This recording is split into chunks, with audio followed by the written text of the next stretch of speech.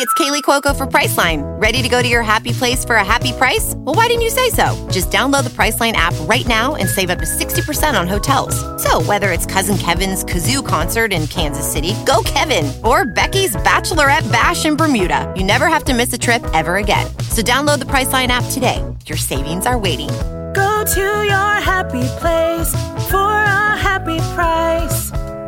Go to your happy price, Priceline.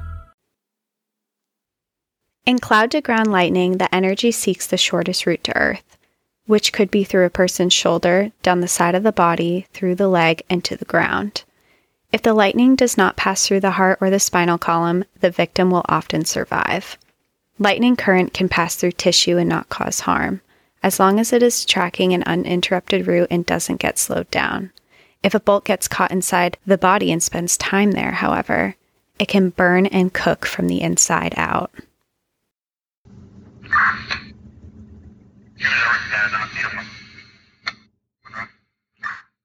The dispatch call came in. 431 Teton Dispatch. Respond to a report of a lightning strike on the Grand Teton. 5 people down. I'm trying to get better locations for you. The party appears to be on friction pitch on the Grand. 1 person not breathing, 1 person hanging upside down and not breathing, 3 people missing and not responding to verbal. Welcome to National Park After Dark.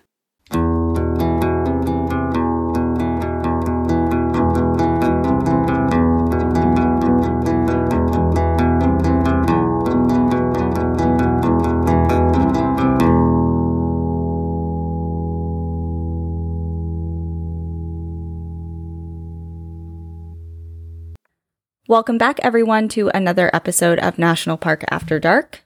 My name is Danielle. And I'm Cassie. And happy National Park Week, everybody. We are so excited.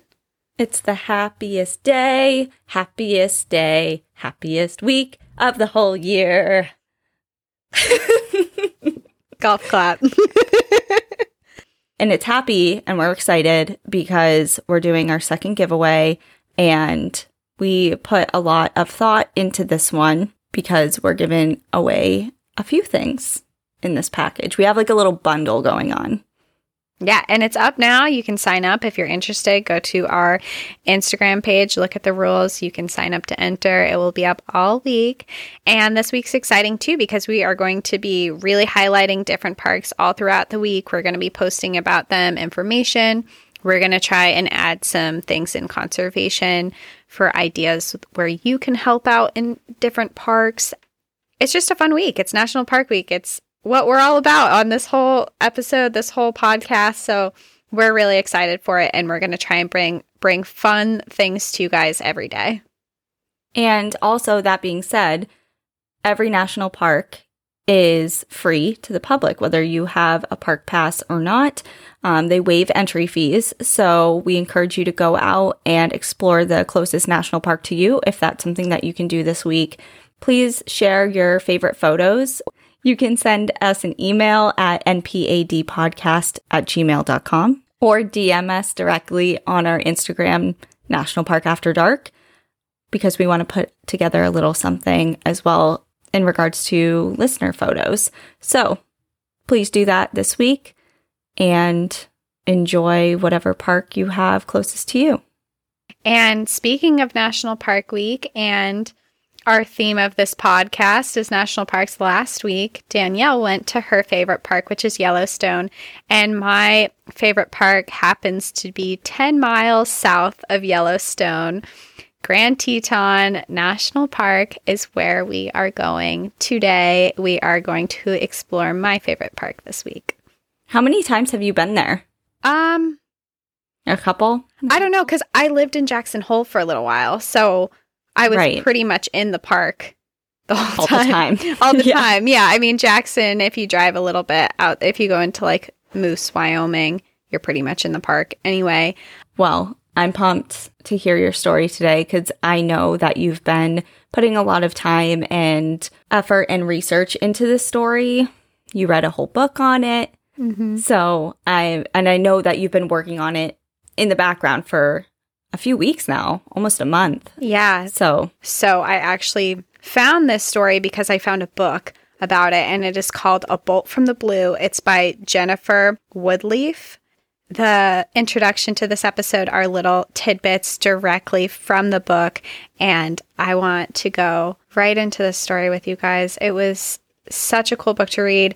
I am going to be telling the story of the book. I really wanted to do this story for this week for National Park Week because this book really highlights the Jenny Lake Rangers, which are the most elite rescue group in all of the national park systems. And it really highlights a rescue effort that they did and what they do for a living. And I thought that that was really cool to highlight such an important part of our national parks. Yeah. I mean, they're the men and women that we rely on as guests of national parks to keep us safe. Before we go into this whole story, I just wanted to go into a little bit of a background of the Grand Tetons and the national park, especially if you have never been there. Highly recommend going. It is just, it's breathtaking, every part of the park. But the Grand Teton National Park was established in 1929, and it is located in the northwestern part of Wyoming, and it consists of approximately 310,000 acres. It is actually, the bordering of it is only 10 miles south of Yellowstone.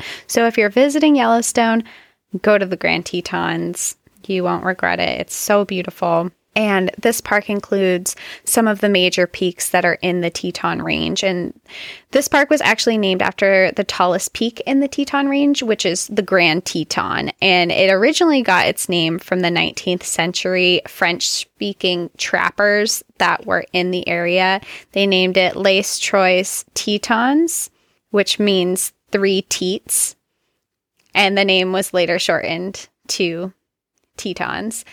I support that shortening. The 3 teats. Well, it's funny because one of the things, if you're local in Jackson, or maybe if you just visit there often, you'll know that the locals say when the clouds are out, the clouds are gone and the sun's shining, they'll say the teats are out, as you know. Look at that. Fun fact that I never knew. Yeah. I love that. But the Grand Teton, which is the highest peak of the Teton Range, it raises more than 7,000 feet above the town of Jackson, and it's a pretty dramatic climb.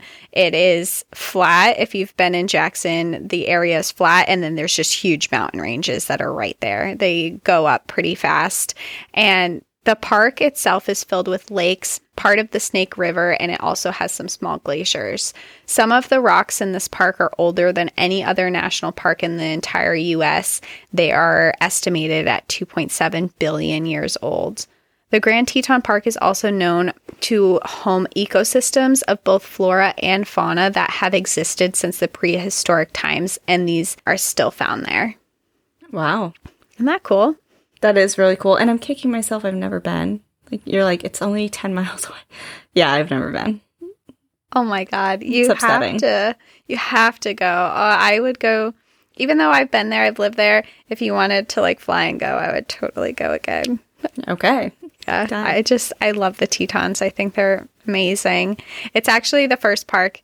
It was my first national park that really made me fall in love with national parks. It's just, anytime I picture someone saying the Tetons, I envision that classic photo of that barn. The barn, yeah. With the mountains in the background. It's the first thing that comes to mind. Mm-hmm. The 3 teats. The 3 teats. Yeah, that barn is like, there's a ton of bison that herd around there too. So there's bison, the barn, the Tetons. I saw, even though living in New England, we have moose. The first moose I ever saw was in Jackson. And Jackson is actually, and the Tetons are one of the best places in the United States to see, and maybe the world, I'm not sure, to see moose. You will not go there and not see a moose. They'll actually cause traffic jams in Jackson. That's how many prevalent there are. They are. Yeah. Yeah. They're everywhere. There's antelope.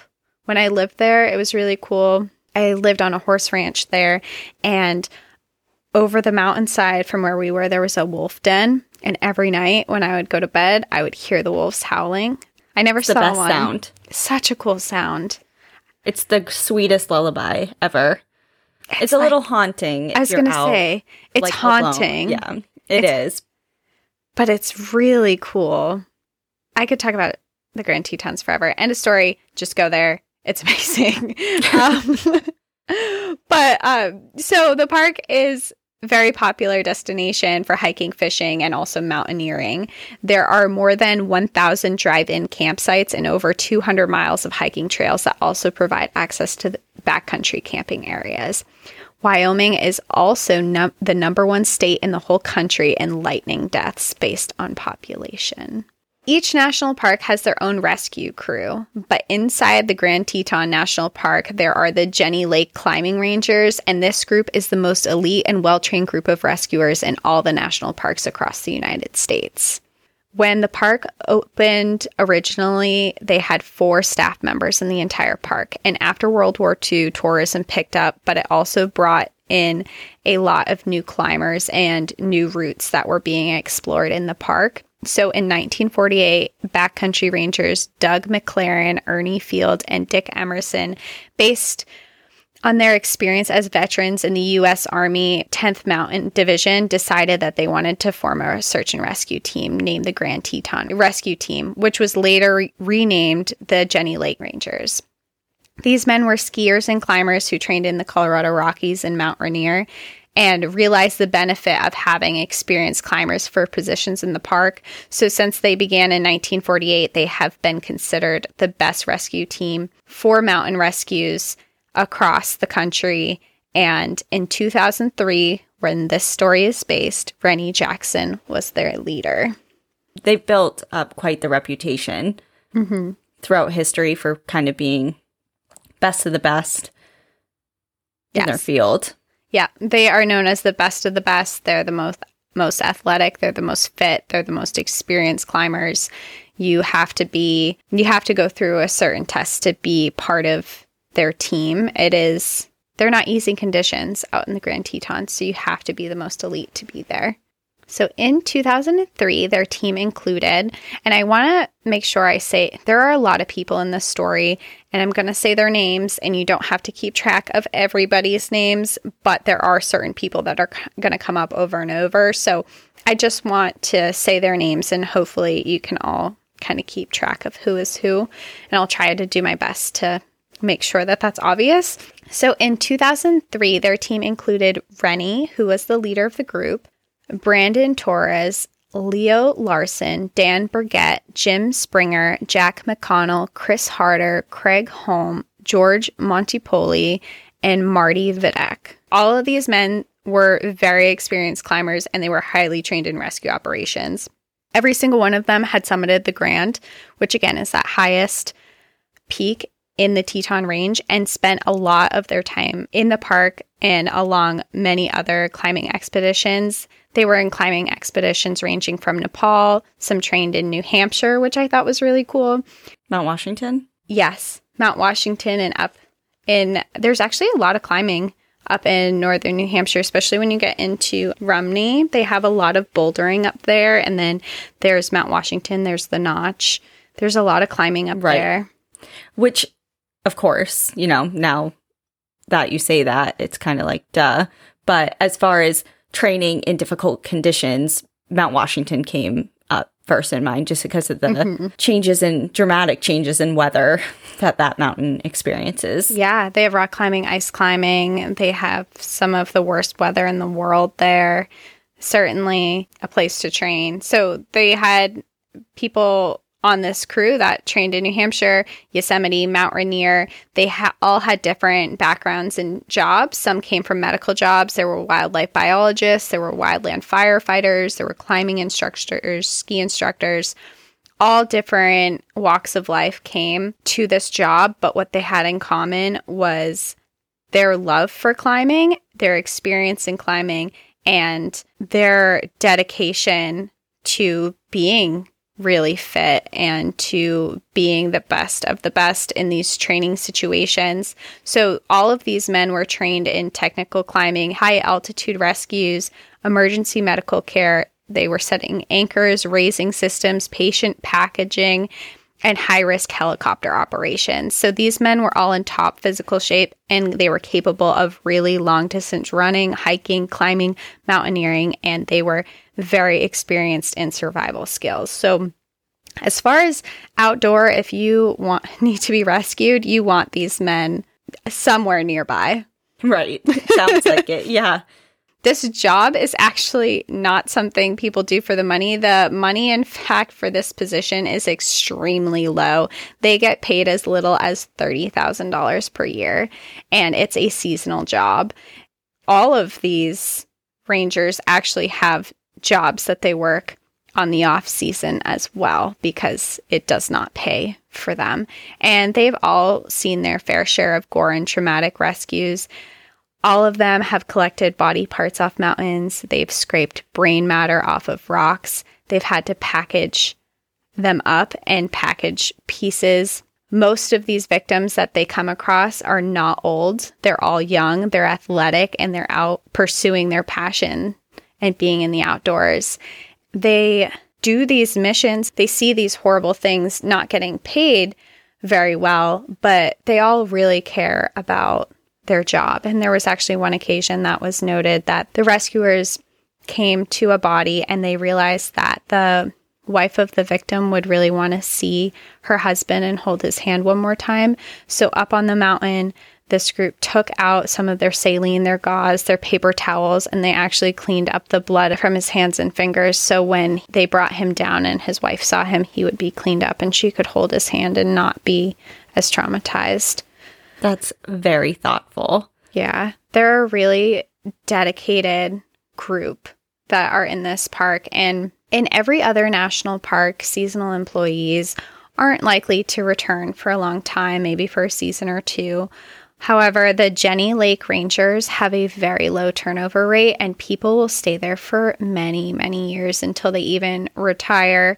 There's a level of maturity, brotherhood, and a sense of community that is unparalleled to any other team in any other national park. As far as turnover rates and things like that, with this group of people, based on what you go through with one another, I was just going to say it reminds me of a brotherhood and definitely a sense of community that you develop. When you go through traumatic things with people, you form bonds with them and you bond over shitty situations. I mean, we, not to this extent, as far as in veterinary medicine, we see a lot of horrible things, a lot of horrible situations. You bond with your team members over that in a really weird way, you know, and like you form this sense of your small community, your small world that despite low pay, hard conditions, traumatic things, you come back over and over to help because it's not the money,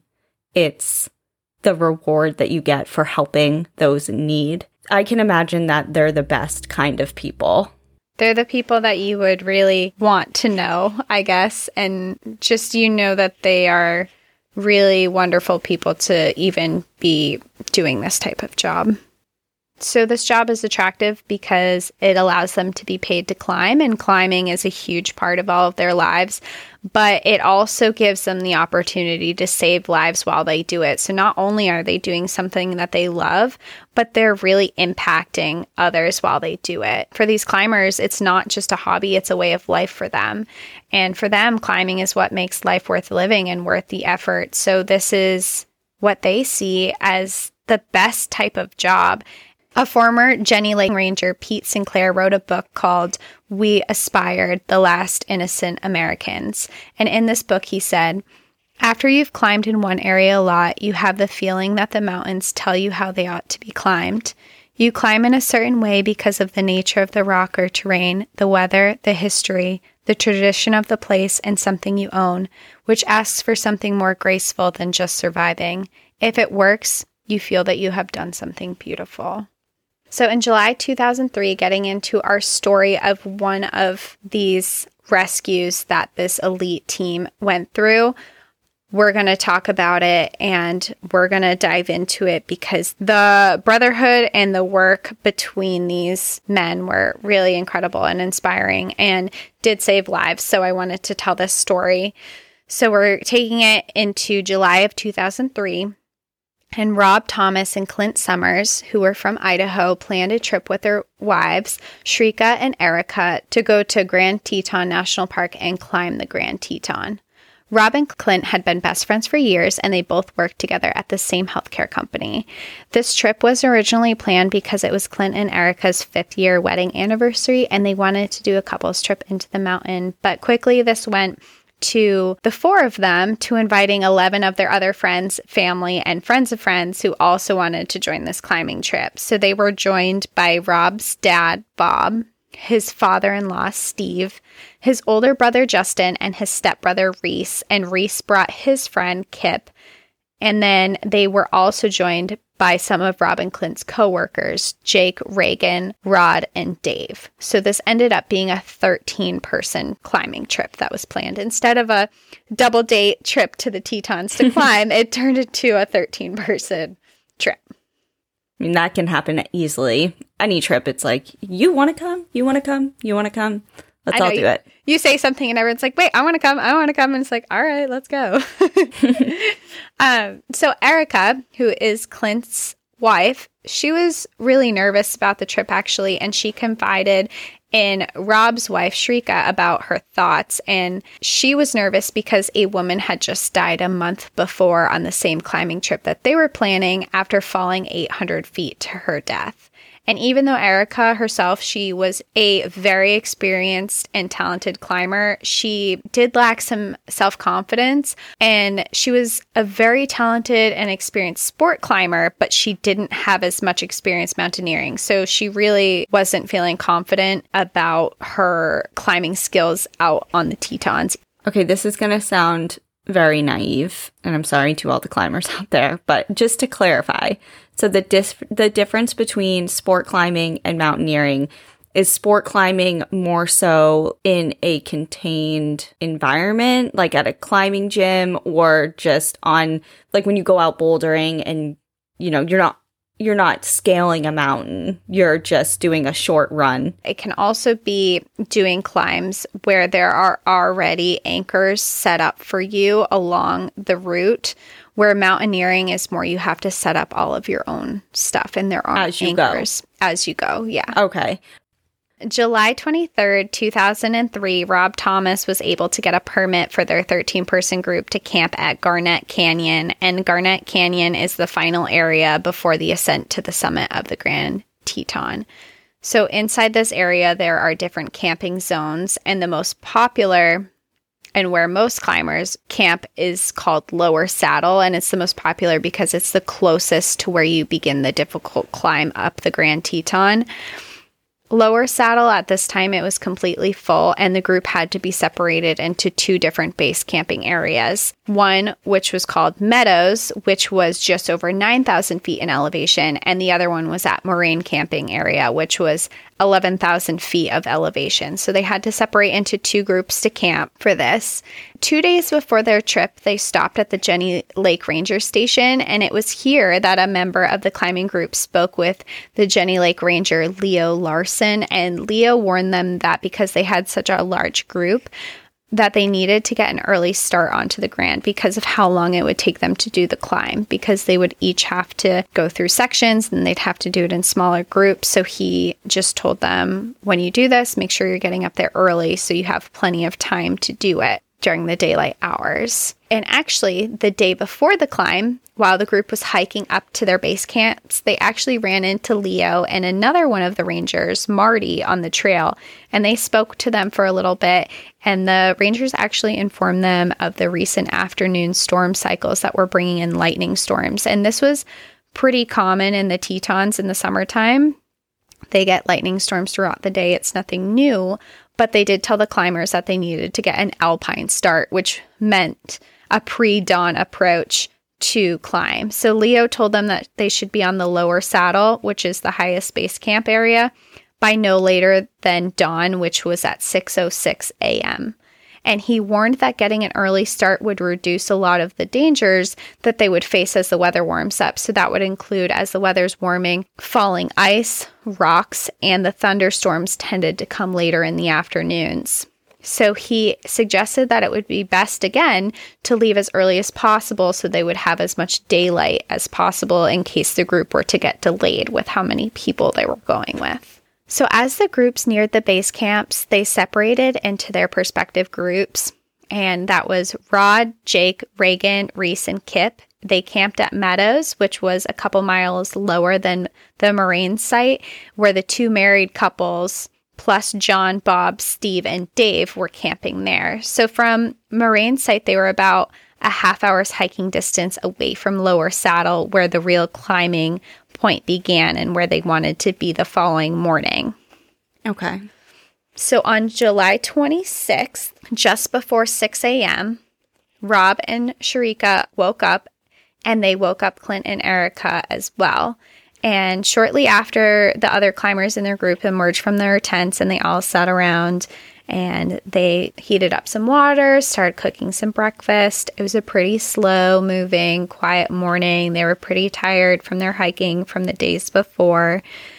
And it wasn't until they started packing up their climbing gear and all their ropes and harnesses that they had gathered and their helmets that they began to start getting really excited. So now they were like, okay, they're waking up, they're getting excited, they're getting all their gear. And while they were waiting for the other half of their group, because they're still waiting for the other half of the group at the lower camp, they started deciding what type of clothing that they wanted to wear for the day. So the past 6 weeks, it had been really warm, and there had been days that it was 90 degrees, even close to the summit. So there were days that you could hike and climb in shorts and a t-shirt up there. And there were no signs of bad weather at the time, but there were a few of the hikers in the group, especially Erica. She was preparing for cold weather. She brought tons of layers, where some others thought shorts and a t-shirt were fine, and they kind of ranged from what they had decided to wear for that day. This is giving me anxiety because weather is always a factor in almost every story we've ever done. And I go through the same conundrum literally every time I go for a hike. It's like, is it going to be warm? It's warm here. What about in the mountain, on the mountain, or at the base of the mountain versus at the top? Am I going to get cold? Am I going to get hot? Is the weather going to turn? It's like I'm dressing for every season. I have every season's worth of clothing either on me or with me. In my bag, I always try to pack a jacket, like a small overlayer jacket, depending on the time of year, but if it's summer, and a rain jacket. I always keep in my bag whenever I'm hiking, just to be on the safe side. So it wasn't until 8 a.m. that the other group met them there, and they headed up towards Lower Saddle. So if you remember, the ranger had told them that they should be at Lower Saddle by 6 a.m., and it's 8 a.m. The group of 13 people, they broke up into 4 separate teams, and they made it so they would have an experienced climber in each of the groups. So each team was led by a person who had summited the Grand before, which were Rob, Justin, Dave, and Clint. And Dave led the first rope team of 3, followed by Rob leading 4 climbers. Each team carried a radio to talk to each other, and they used these radios mostly for climbing commands. Some of the climbers were very new to climbing, and it was actually Jake's first time ever climbing was a few weeks before that. So this was his second climb that he had ever done. This climb was considered to be very strenuous, but every single person in this group was very athletic, and they were all in very good shape.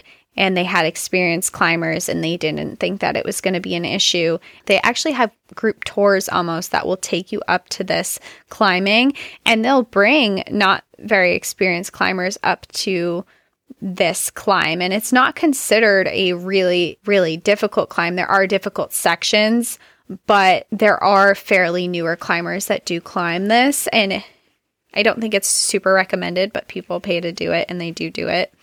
They thought, with all of them being in pretty good shape, that they would be fine.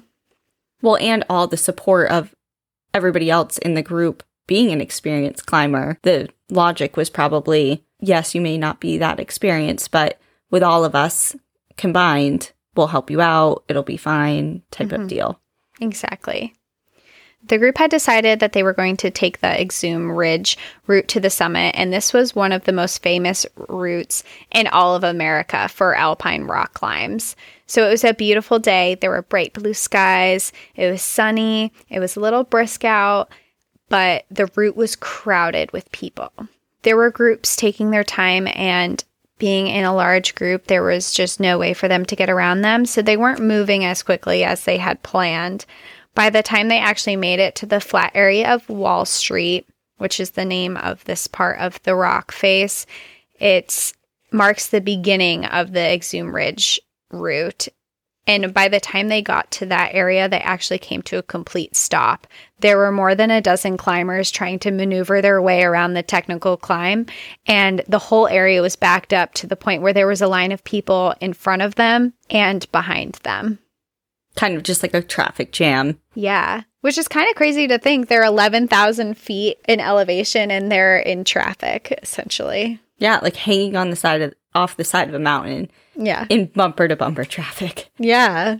That's kind of weird to think of it that way, but it's the most popular climbing route in the US, so I guess it does make sense. So while they're waiting, they pass the time by eating snacks and taking photos of the beautiful views, and they were really excited for this day.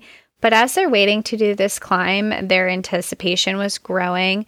This climb they were about to do was actually the most technical part of the entire route. So after they had been sitting in line waiting about an hour, their excitement, they started to become really anxious. And Erica was debating if they should just turn around at that point because she was cold, she was tired, and this was taking a really long time. She didn't know if it was a good idea to keep going forward. But the group was cheering her on, telling her she could do it. She was already nervous from the get-go, so they were like, no, you can do it. We're already up here. Like, let's go. We're not that far away at this point. Let's go. And so she sat and she watched a lot of the other climbers doing the route. And after waiting for a while and watching, she decided that she was okay with the climb.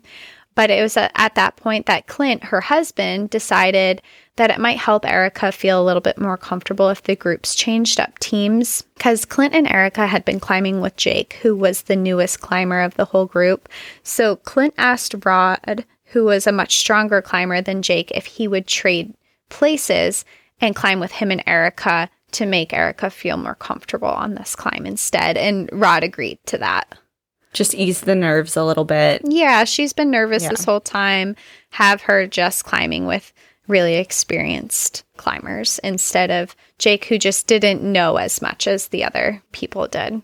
So when they reached the sheer rock face of Friction Pitch, which is the upper part of Exhume Ridge, dark thunderclouds were building in the northwest. And it's very common, like I said before, in the Tetons for thunderstorms to suddenly come into the ranges on the summer afternoons.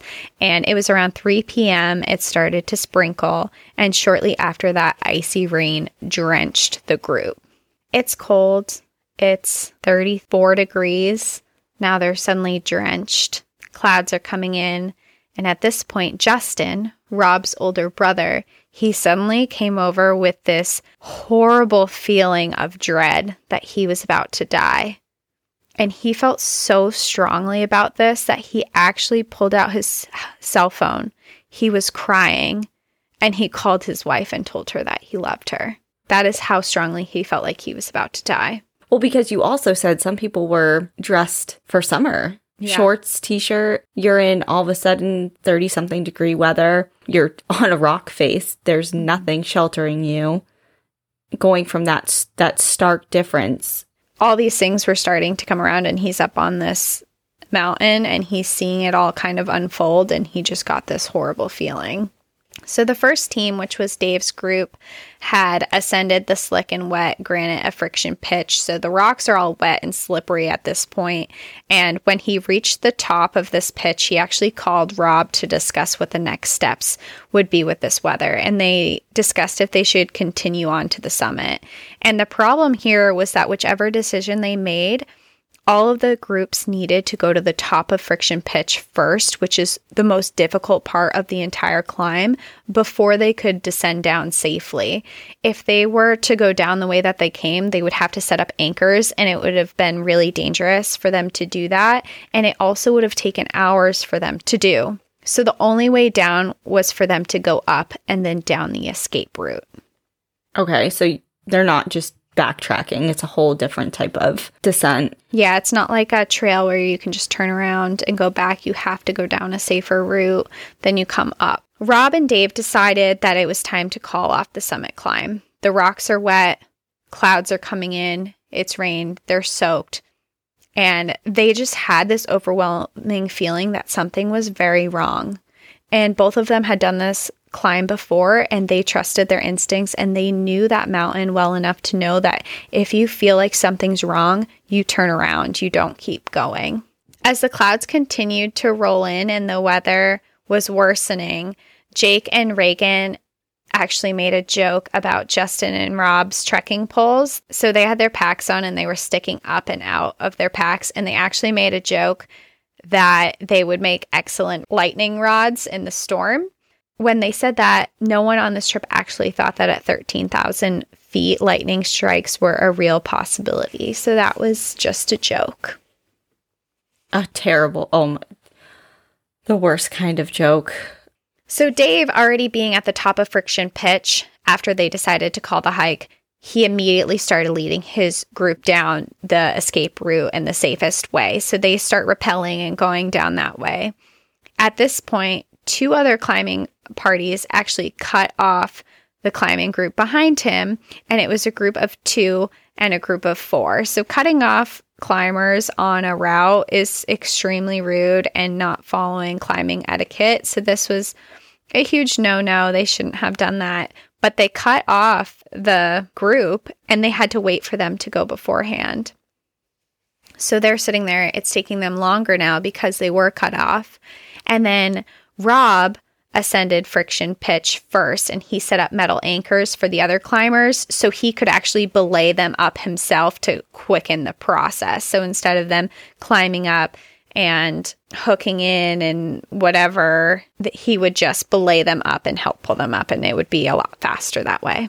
Lastly, he belayed Clint up, who then anchored at the top of the pitch to belay his own group up. So he switched the leader of the next group, hooked in, belayed his group up, was essentially what they were doing. So Rob then headed towards the traverse where he could rappel down, and his team was spread out above Friction Pitch, climbing unroped in an easier section of the rock. So his group's not roped in at this point. They're just they're on an easier pitch, and they're going down to where they can start rappelling down. And then Clint's group started their ascent up Friction Pitch.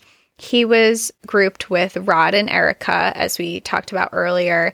And first, Clint belayed Erica from below and brought her up to him, and Rod was waiting at the bottom.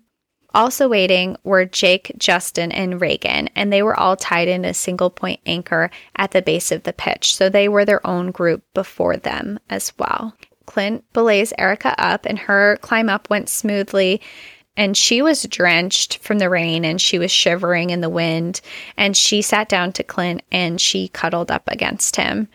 So for a few moments, it was just them together on this ledge, and they just sat there taking in the views together as husband and wife. They gazed over the views of the Teton Valley, and side by side, hip and thigh pressed together, they felt like they were on top of the world. Erica looked at Clint and said, "It was worth it." Clint then told her how beautiful it was and how much he appreciated this moment with her on this ledge. Then Erica and Clint both focused their attention on Rod. Erica moved slightly over, but still touching against Clint's thigh, but to give him more room to start belaying Rod. And it was at that very moment that they were struck by lightning.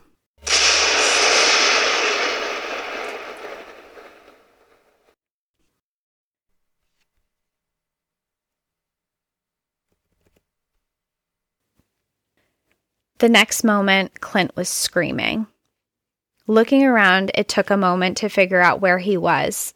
His eyes were blurred, and he couldn't figure out where the screaming was coming from until he realized it was his own screams. He looked to his left, and his wife was sprawled out on top of him, not moving and not breathing. He started to yell again, screaming her name over and over with no response. He then started yelling for help. Rob suddenly came up to the scene where he saw what was happening, and he immediately looked over and he saw Erica's body. And I want to warn you all, I'm going to describe this scene, and it is very graphic and it is hard to listen to. So if this is something that you do not want to hear, I recommend fast forwarding about 30 seconds.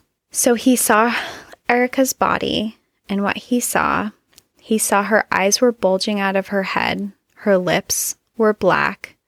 The entire right side of her face was very badly burned. Her clothing was shredded and melted. Rob came over to Erica and he tried to feel for a pulse, and he couldn't find one. He unclasped her helmet to find her hair was matted with blood and fluid leaked from her ears. He started to begin CPR, but the lightning strike had taken moisture from her body and her throat was dry and blackened. Her body was burned bright pink and red, and when Rob turned her over, she was black and blue. Her body quickly began to swell and puff up. Both men continued to give CPR, even though they could tell that she was gone. Rob's father, who had showed up, continued attempts, and he switched on and off with Sharika, but it was clear she had been directly hit by a bolt of lightning. The bolt of lightning hit Erica and then traveled into Clint, snapping his leg. It then continued down to Rod, blasting him into an inverted position. That's a lot to take in. Yeah, it's a really graphic description, but this is the story. It's what I read directly out of the book. If you do buy this book, it is in the book as well. And I understand it is what happened, but it is just a really difficult scenario to envision, especially the attempts from her loved ones to try and revive her, even though mentally they knew she was gone. I just can't imagine being in that position of trying just based out of desperation, like this can't be happening. It's really sad, and they tried for 45 minutes. Oh, wow. And CPR is no joke also. It's not easy. If you're doing CPR correctly, it is physically taxing. You need to be switching out every minute to 2 minutes with someone else, and to be doing that consistently for 45 minutes in the conditions that they're already in is crazy. Yeah. So as all this is happening, they then realized that they were missing 3 other men from their group, Justin, Jake, and Reagan. And they began yelling over the side of the mountain for them and calling over the radio and had no response. Rob at this point calls the National Park Service to report what has happened. Eventually, they were able to get through to Justin on the radio, who confirmed that they were all alive but very injured. Jake was unconscious but breathing. They had fallen off the pitch and caught onto another one just barely and were all crammed together on top of each other. Somehow their rope had anchored into some of the rocks that they fell down and held them from falling completely off a cliff. So they're just dangling there, essentially. They fell onto a ledge, but it's a very small ledge, and they're essentially all kind of on top of each other. Okay. They were all suffering injuries that ranged from broken bones, deafness, blindness, paralysis. Justin revealed that he had a deep laceration in his thigh and that he couldn't stop the bleeding. Bob then, who is Justin's father, decided that he needed to rappel down to try and help him. Now, meanwhile, the Jenny Lake Rangers got the dispatch call of the lightning strike on Friction Pitch.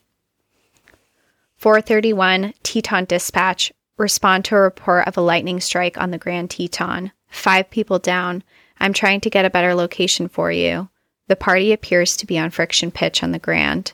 1 person not breathing, 1 person hanging upside down and not breathing, 3 people missing and not responding to verbal. And immediately the Rangers knew that this was going to be a huge rescue mission just based on the description. This was the kind of mission that the group had been training for their entire careers, and no one wanted to miss out on this. So as soon as they got this call, there were Rangers coming in from whatever they were doing, wherever they were, and they headed straight to the ranger station to get ready because they knew how big of a call this was, especially when they said that there wasn't just one person down, but there were multiple people down. They were able to get into contact with the climbers, and they were able to get more information about what happened. And based on their description and their locations, they knew that this was going to have to be a helicopter rescue mission. So there are 2 helicopters in the Grand Tetons at a time, and usually in rescue missions, there's only one available because there's often one of them is assisting in wildfires or they're on some other type of mission in the area. On this day, however, both helicopters were available. So Lawrence Perry was brought in to help this rescue mission to extract the climbers from their site. And Lawrence Perry was one of the best of pilots. He was an extremely experienced pilot with skills that most other helicopter or plane pilots just do not have. To join the Jenny Lake Rescue Team, you have to pass a series of tests and interviews because you have to be compatible with this team, because you have to have your utmost trust in the pilot. The pilot has to have trust in the team because they're working together to navigate these conditions and also flying around the Tetons. So the dynamic basically has to work for everyone, but the pilot also has to be extremely skilled. These conditions of the mountains were especially hazardous because of wind flare-ups and high altitudes, and there were many pilots that couldn't handle these elements. In addition to this, not many pilots would agree to short-haul rescues, and short-haul rescues are when you attach a person to the end of a 100 to 200 foot rope and you fly them out on the helicopter dangling from underneath. And many pilots will not agree to do that because there's so much risk with that. There are also a lot of pilots who aren't comfortable flying into a place like the Grand Tetons, where they basically have to park their helicopter in the air and hover. This is especially hard because with these conditions and the shapes of the mountains, pilots have to be really aware of their depth perception so that the propellers of the helicopters don't hit on rocks and they don't crash in these. So these are really hazardous conditions. And on top of this, pilots need to test to get onto a team like the Jenny Lake climbers. And the test is challenging. Most pilots won't even take it because it's that challenging. And they have a series of challenges that they need to do and that they need to go through. And this book actually explains all of those challenges. So if you want to know more about it, they really go into depth about this testing. They have to do this assessment and they have 3 minutes to pass and perform. And Lawrence, being the extremely skilled pilot that he was, he had 3 minutes to pass this test and he passed in only 2. Wow. So the first step in this mission was to get an accurate picture of exactly what was happening on friction pitch. And the only way to do that was to fly up there and get pictures that they could bring back to the crew so they could see what was going on and they could form a plan to rescue them. So Lawrence flew Leo and Dan up to assess the scene, and they went up there, they took photographs, and as quickly as they flew up, they were back down. They were on time constraints here. So immediately they're going as quick as they possibly can. So they come back, they bring these photographs, and one of the photographs that they bring back was of Rod, who at the time when rescuers saw this photo, they referred to him as the folded man. Rod was folded into a position in midair, hanging from a rope. His belly was up towards the sky, and his feet and his head were hanging below him.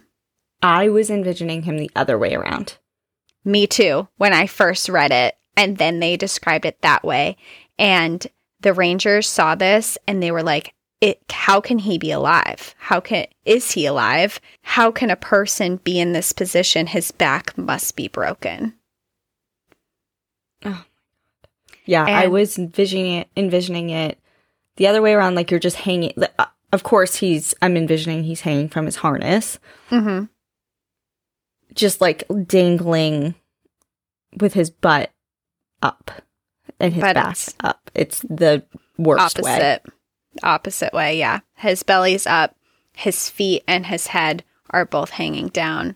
And the Rangers' first concern, assuming that he is still alive, was his ability to breathe. Being in that position, it must be affecting his airways. So they were immediately concerned about him. The team started to plan the rescue attempt, and they divided into different groups based on their skill levels and their abilities. So they were planning who was going to be the medic, who was going to come in, who was going to be performing the extractions. They were coming up with a plan for what they wanted to do. First, they go out. Lawrence takes Leo up to put him into the scene to get him there, and they arrive, and there are just clouds surrounding the whole area. They can't see anything, and they have to turn around. At that point, Jack and Jim, who were on the team, decided that they needed to go by foot, and they decided that they were going to run and that they were going to climb up the Grand Teton to them on foot to help them out. Do you know how long it took the original groups to get from where now the Jenny Lake rescue operation personnel are starting to that point at which they're stuck? Mm-hmm. Like, it took them overall about 7 hours to get there. So they're just like off. They're like, we're just doing it. Mm-hmm. We're getting up there. Okay.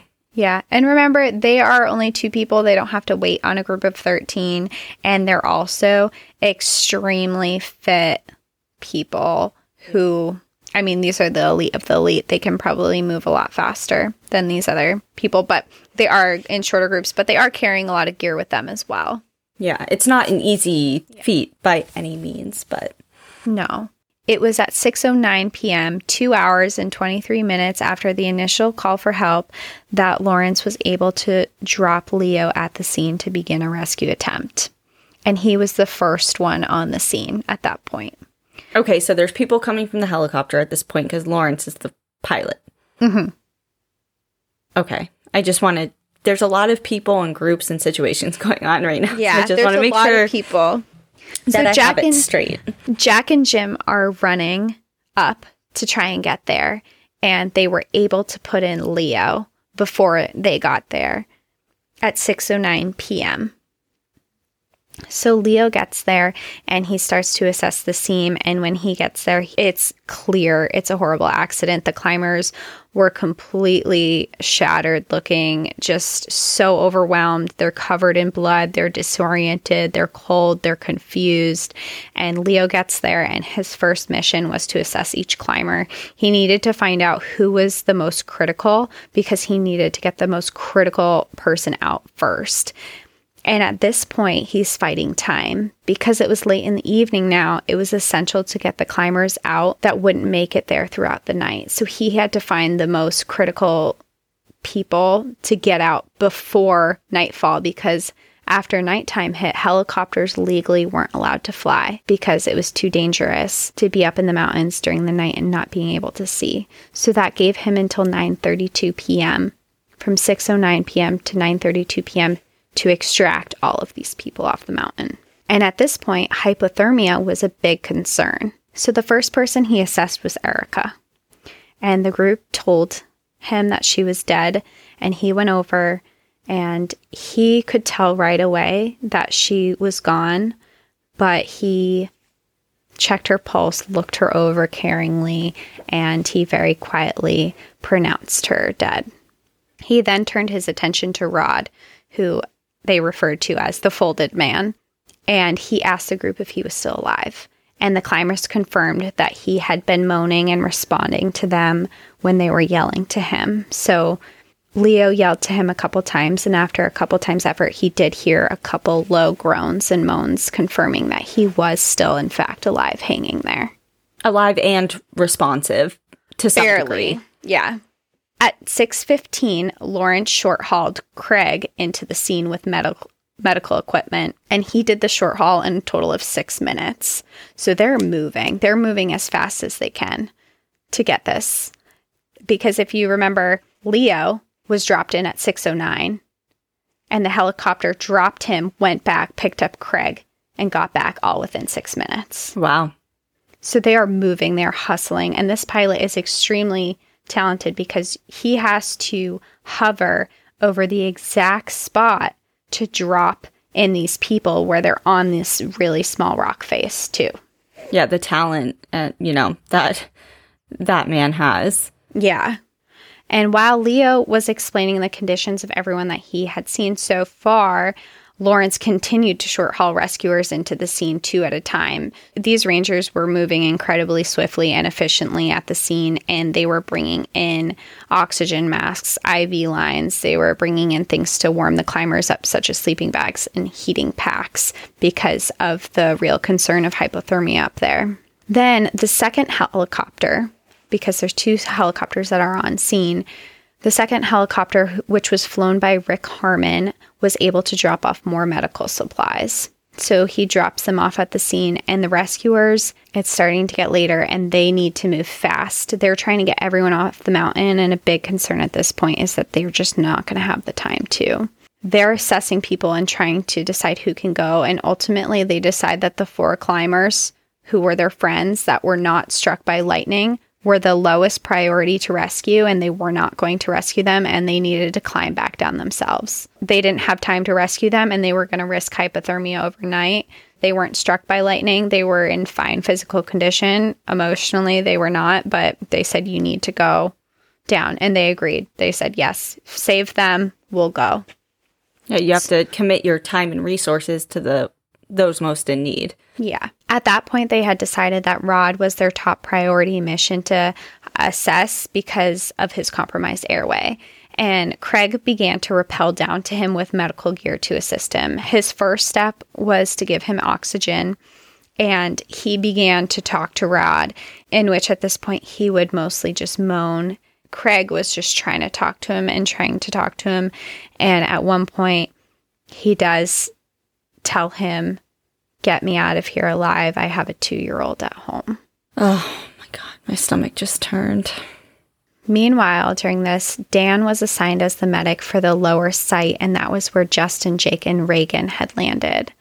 Dan starts rappelling down there to get there, and he is shocked that when he gets there, Jack and Jim, who were the men who had ran and climbed to them, had gotten there first. As we said before, this climb took this group 7 hours to get there. For Jack and Jim, it took them a total of 45 minutes to reach them. Wow. That is insane. Isn't that insane? I just picture like 2 Spider-Men, like up the mountain, like insanely. Yeah.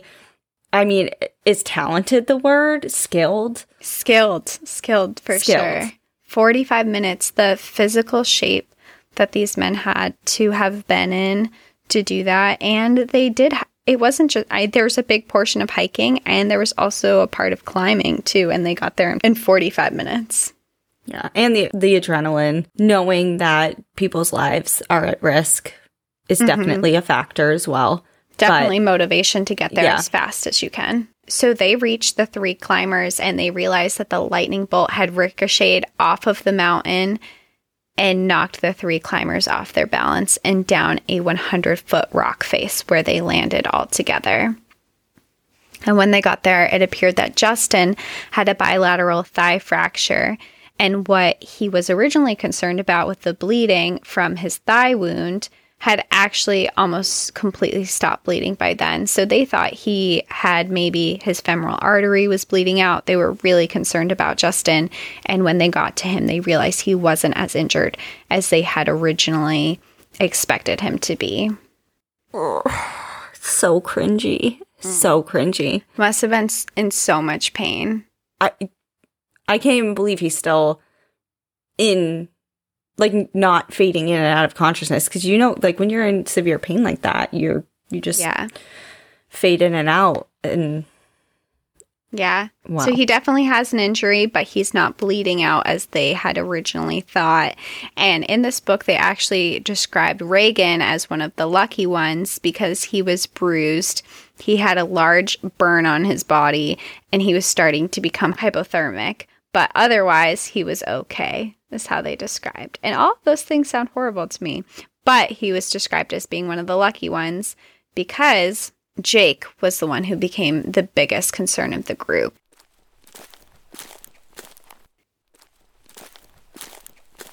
When they were struck by the lightning, Jake was unconscious, and when he woke up, he was completely paralyzed. He had severe head injuries from smashing his head on the rocks during the fall, and he was not very coherent. He was so out of it, he was dysphoric, and he said things like, "Where are we?" And he even had a smile on his face and said, "Oh, what a pretty view." Bad news. Yep, not good. He had a serious concussion, and he was continuously asking what had happened. Even after getting responses, being told we were struck by lightning, he would ask again and again, to the point where the guys were like, "Hey, cut it out. You've asked enough." But he just didn't know what was happening. Jake was the most concerning of the three of them, but he was also the hardest one to get to because he was wrapped up in a bunch of climbing rope and he was directly underneath Justin's body. And they actually found, because the three were attached to the same rope, that when they fell down, Reagan and Justin essentially rode Jake down this rock face, and Jake took the brunt of every hit on the fall down. No. So they're all entangled in the same climbing rope. Okay. And actually, the only thing that saved them from falling off of this rock face was this climbing rope got stuck and wedged in between some rocks and some crevices to keep them from falling off the cliff. So the rescuers are assessing the situation, and they decided that there just wasn't enough time left in the day to maneuver getting the most critically injured out first. They needed to try and get everyone out as fast as they could, because if they spent time trying to cut Jake out of these ropes or tried to get Rod down from... Rod's hanging. He's really hard to extract at this point. If they spent a lot of time trying to get them out first, they weren't going to get anybody else out. And also, to get to Jake, they needed to get Reagan and Justin out first. They threw out the idea of getting the most critically injured out and were getting the easiest ones out as fast as they could. So the first extraction would be Reagan, and it would be Clint. And Clint was Erica's husband, if you remember from earlier. And although Clint wasn't severely injured, he had a burn and he was very distraught. They wanted to send him out first because they didn't want him to be near Erica's body anymore, and they just wanted to get him off of the mountain as quickly as possible. So they were each strapped into harnesses, and they actually call these screamer suits, and they were flown off the mountain in the short haul rescues. So the helicopter took them to lower pitch, where that second helicopter was, where that helicopter would fly them down to Teton Valley, where they could be transported to a hospital. And the Rangers had actually called in multiple ambulances. They called in hospital helicopters and hospital planes to come in for these people. So at the bottom in the Teton Range were a ton of medical crew waiting to pick these people up, just wherever they needed to go. Yeah, exactly. Yeah. So they essentially had a bit of a trip because they got picked up by one helicopter, short hauled to another helicopter where they could be put inside of the helicopter. So if you remember, they're dangling below from a rope 100, 200 feet below to get to this second location. Mm-hmm. So They get them into the second location and get them actually inside of a helicopter. And then from that helicopter, they're transported to the members of the medical staff from whether it be other rangers or the hospital or whatnot. And then they're transported from there. It's like a, what are they called? A triathlon? A relay race. A relay race where you tag in for your duty. Yes. That's essentially, what this is at this point. So next, Lawrence came in to pick up another climber. And he had Rennie inside the helicopter that was guiding him to let him know how close he could get to the mountain without risking the propellers hitting the mountain. So they're relying on each other for depth perception and looking. Next to be extracted would be Bob Thomas. He was the one that rappelled down to help Justin. He had been incredibly helpful while the rescuers weren't there to help stop blood and keep Jake conscious because they were trying he was trying to make him not fall asleep while he was up there. But when rangers asked him if he thought he was able to climb down himself, he answered no, and that he was physically and emotionally exhausted. So they decided to just short haul him out, and he was flown out at 7:52 p.m. Next was Justin. Justin had been so tangled in rope that was stuck inside the crevices of the mountain that it was hard to tell if they had cut every line when attempting the extraction. When they got him into the suit and ready to go, the concern was that he would still be stuck on the rope, and that when the helicopter went to take off, it would pull and be stuck and actually send the helicopter spiraling into the mountain. So helicopters are really sensitive, I guess, and just reading on them, winds, there's a lot of navigation, and if there's like a huge pull when they go to take off, that can off-throw their whole balance and could actually send them into a crash. Lawrence decided that he would very, very slowly start flying off with Justin, and the rangers actually stood there all with knives out, ready to cut as fast as they could at any ropes that they might have missed that were still in the mountainside. This is like making my heart beat. There's a lot going on. Yeah. And luckily, they flew off without a hitch. They had gotten all the ropes and just flew Justin right off the mountain.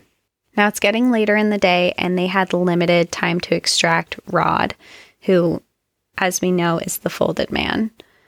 Craig, Leo, George, and Jim had set up a raising system through ropes to pull Rod up to the ledge from where he was hanging, because remember, he's still just hanging midair. But it was extremely slow, and they just didn't have the time to be moving this slowly. They needed more manpower to help pull him up. And Jim, who was on the lower section, noticed what was going on. And Jim was described by his peers as a beast. He was a beast of an athlete, and he was an extraordinary climber. And he looked over at Jack, and Jack knew exactly what he was thinking and just said, go. So Jim free solo climbed up to the top of Friction Pitch to help. He didn't strap in on a rope, and this was a climb that he had done himself many times before. He was very confident in it, but he free solo climbed to the top, which, again, is one of the hardest sections of this whole climb. This is giving me flashbacks to Free Solo, the film that... Also, my palms were sweating the entire time. I was like, you know, when you don't even realize your body is tense until you relax it. Mm-hmm. And you're like, oh my God, like I was just so anxious that whole time. That gives me, again, fear of heights and this and that and whatever. But especially in this situation where there's so much more at stake and you're already risking your life, and now you're really risking your life free soloing this. Which I think just shows the dedication to really wanting to save their lives. While they continued to get Rod to a point where they could be rescued, the three rangers with Jake prepared his extraction as well. He was loaded up into a harness and sent off at 8:53 p.m. And Jake, at this time, he was still not very coherent. He was taking the whole situation very lightly. He was taking jokes. He was kind of just how they described in La La Land, because of a clear head injury. He actually, before he went off, he asked the rangers if they could take a photo of him when he flew off the mountain in the rescue, and the rangers took it for him. So there's a photo of him flying off. So after this, they only had 30 minutes left of fly time, and they needed to extract Rod. With him most likely having a spinal injury, he needed to be sent off in what is called a litter. And basically, it kind of looks like a gurney, but it has sides, kind of like a giant basket for a body. There's no top on it. You just lay in it and you're strapped in. And they decided that they needed to send him off in this. And the concern with doing this was that if he was laying down, and the condition that he was in, that if he vomited at any point during this ride, he would suffocate and die. So they were really concerned about even extracting him this way. And Craig and George decided that they both needed to fly with him to keep him on his side from vomiting if he did vomit, and also to be taking his vitals. His blood pressure was extremely low and his pulses were very, very weak. There was no doubt that Rod was dying, and they were not comfortable just sending him off in this. Neither of them had ever flown on a short haul with someone being rescued before, but they very calmly, very confidently jumped on, strapped in, and went for the ride.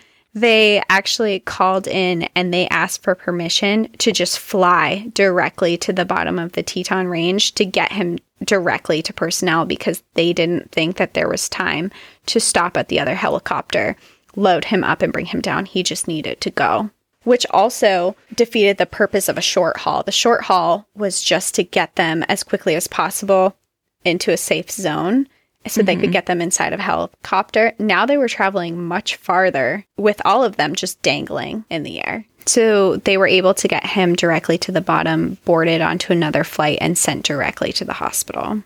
This left the Rangers, Leo, Dan, Jim, Jack, George, and Marty on the mountain still with Erica's body. And they all stood up there wondering if one of them were going to have to stay the night with her to avoid any climbers seeing her in the morning, and then waiting to extract her in the morning. And while they're all sitting there wondering, suddenly the second helicopter appeared right over their head to pick up Erica.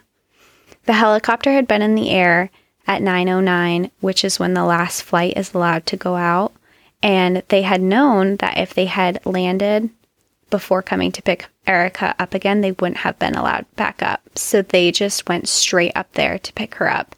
The Rangers were able to package up her body and sent her off on the last flight of the night, successfully getting every single climber off the mountain. Wow. In that short 3-hour or less window. Yeah.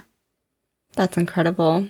Yeah, they really worked together, and one of the things that they commented on a lot after was how seamlessly they all worked together and made this whole thing happen between the rescuers, the pilots, the people on the ground. Everyone worked so well together. Everything went off without a hitch. In terms of rescue, it was the perfect rescue. There was not a single thing that they did that should have been done differently. They figured it out together. They worked as a team. They figured out who needed to go, what they needed to do, how they were going to do it.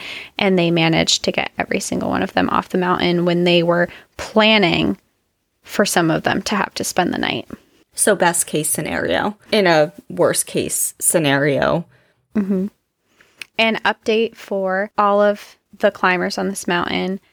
Everyone except for Erica survived this ordeal. So Rod ended up getting flown to Salt Lake City Hospital. He was actually in a coma. They put him in a medically induced coma. He came out of it. He ended up having to do physical therapy, and he did have some damage to his body, but he was not paralyzed, and he has recovered, and he hikes and bikes and does things to this day. But they did all survive except for Erica. Do you know the status of Jake, the one that was having that mental? So what I read from him was that he made a full recovery, except for he has small memory loss issues sometimes. Again, another best case scenario. He was taking the brunt of 2 other full-grown men tumbling 100 feet down a mountain after a lightning strike. All the climbers that did come out of it, they came out with scars and burns and things like that they live with for the rest of their life. But besides that, they all lived, and except for, tragically, Erica did pass away because she was the one who was directly struck by lightning. It's a tragic and horrible story, but it's also, I thought, a really wonderful story of the Jenny Lake Climbing Rangers, of how well they work together, and really the significance that they have in these parks and the work that they really do in these parks. I mean, they saved all their lives. I think all of them would have died up there of hypothermia. They were soaking wet and they were struck by lightning. They all would have died if they hadn't been there to rescue them. And there's no other climbing group in the country that could have done that mission the way that they did. So I thought it was really important to highlight their expertise and what they can do. And actually, coincidentally enough, in 2010, there was another story very similar to this one where a group was hiking and climbing in the same area, and a climber got struck by lightning and died. And there was a 17-person rescue mission, and it was the biggest rescue mission that has ever been conducted in the Grand Tetons, which is maybe a story for another episode. Oh, okay. Well, thank you for sharing that story. And I agree that while it was tragic and sad, which is kind of the reoccurring theme, just FYI to everyone who listens, this is a morbid podcast. It's disturbing. I do like the fact that you did highlight the expertise of the rescue operation group, because we do have them to thank. And like you said, each national park has their own search and rescue, whether it be a search and rescue, an elite group of climbers, etc., whatever. These are the people that are helping keep visitors safe when they get into situations, whether it be an accident or part of their own doing, and they need help. These people dedicate their lives to helping others, and they deserve some credit. Absolutely. And I did get the story from A Bolt from the Blue by Jennifer Woodleaf, and some of the parts of the story I actually took word for word from her mouth in it. And if you want to read this book, and kind of like I said before, maybe I spoiled it for you because I tell you the entire story, but this book goes individually into each of the climbers and their stories and where they come from and their expertise. It goes into Lawrence, the pilot, and his expertise and his experience, and it goes into their family lives, and it really dives really deep into these rangers' stories. And she tells it really beautifully, and I think it would, even though you know what happens, I still think it would be worth reading. Right on. Yeah, we're starting like a book club. Yeah, recommendation, whether it be books, articles. Well, I think that wraps it up for this week. Yeah, that's all I have for the Grand Teton National Park. Don't let this deter you from it. It's a beautiful area, and we'll be talking to you guys all week because it's National Park Week. But and Friday, we are going to be posting our Patreon episode. So if you are not a Patreon and you would like to be, and you would like to listen to this story, you can go to our Patreon link. It is on our Instagram, National Park After Dark. If you click the link, you can go there, or you can go onto our website, mpadpodcast.com, and go to our Patreon link. And this is a story that is exclusive to our Patreon members, so you can only hear it if you're a Patreon. This story is going to be good. It is, if you're claustrophobic, you're going to have a lot of anxiety. I'm claustrophobic, and I sure did. So if you're interested, go onto our Patreon, subscribe, and you can listen there. Yep. So we'll be posting on our Instagram. And like always, if you have a story of your own, please reach out to us either through Instagram or send us an email at npadpodcast@gmail.com. So until next time, enjoy the view. But watch your back. That's a wrap. Goodbye. Happy National Park Week. Great. Go enjoy your parks. Bye. Good luck. Have fun. Good luck. Don't die.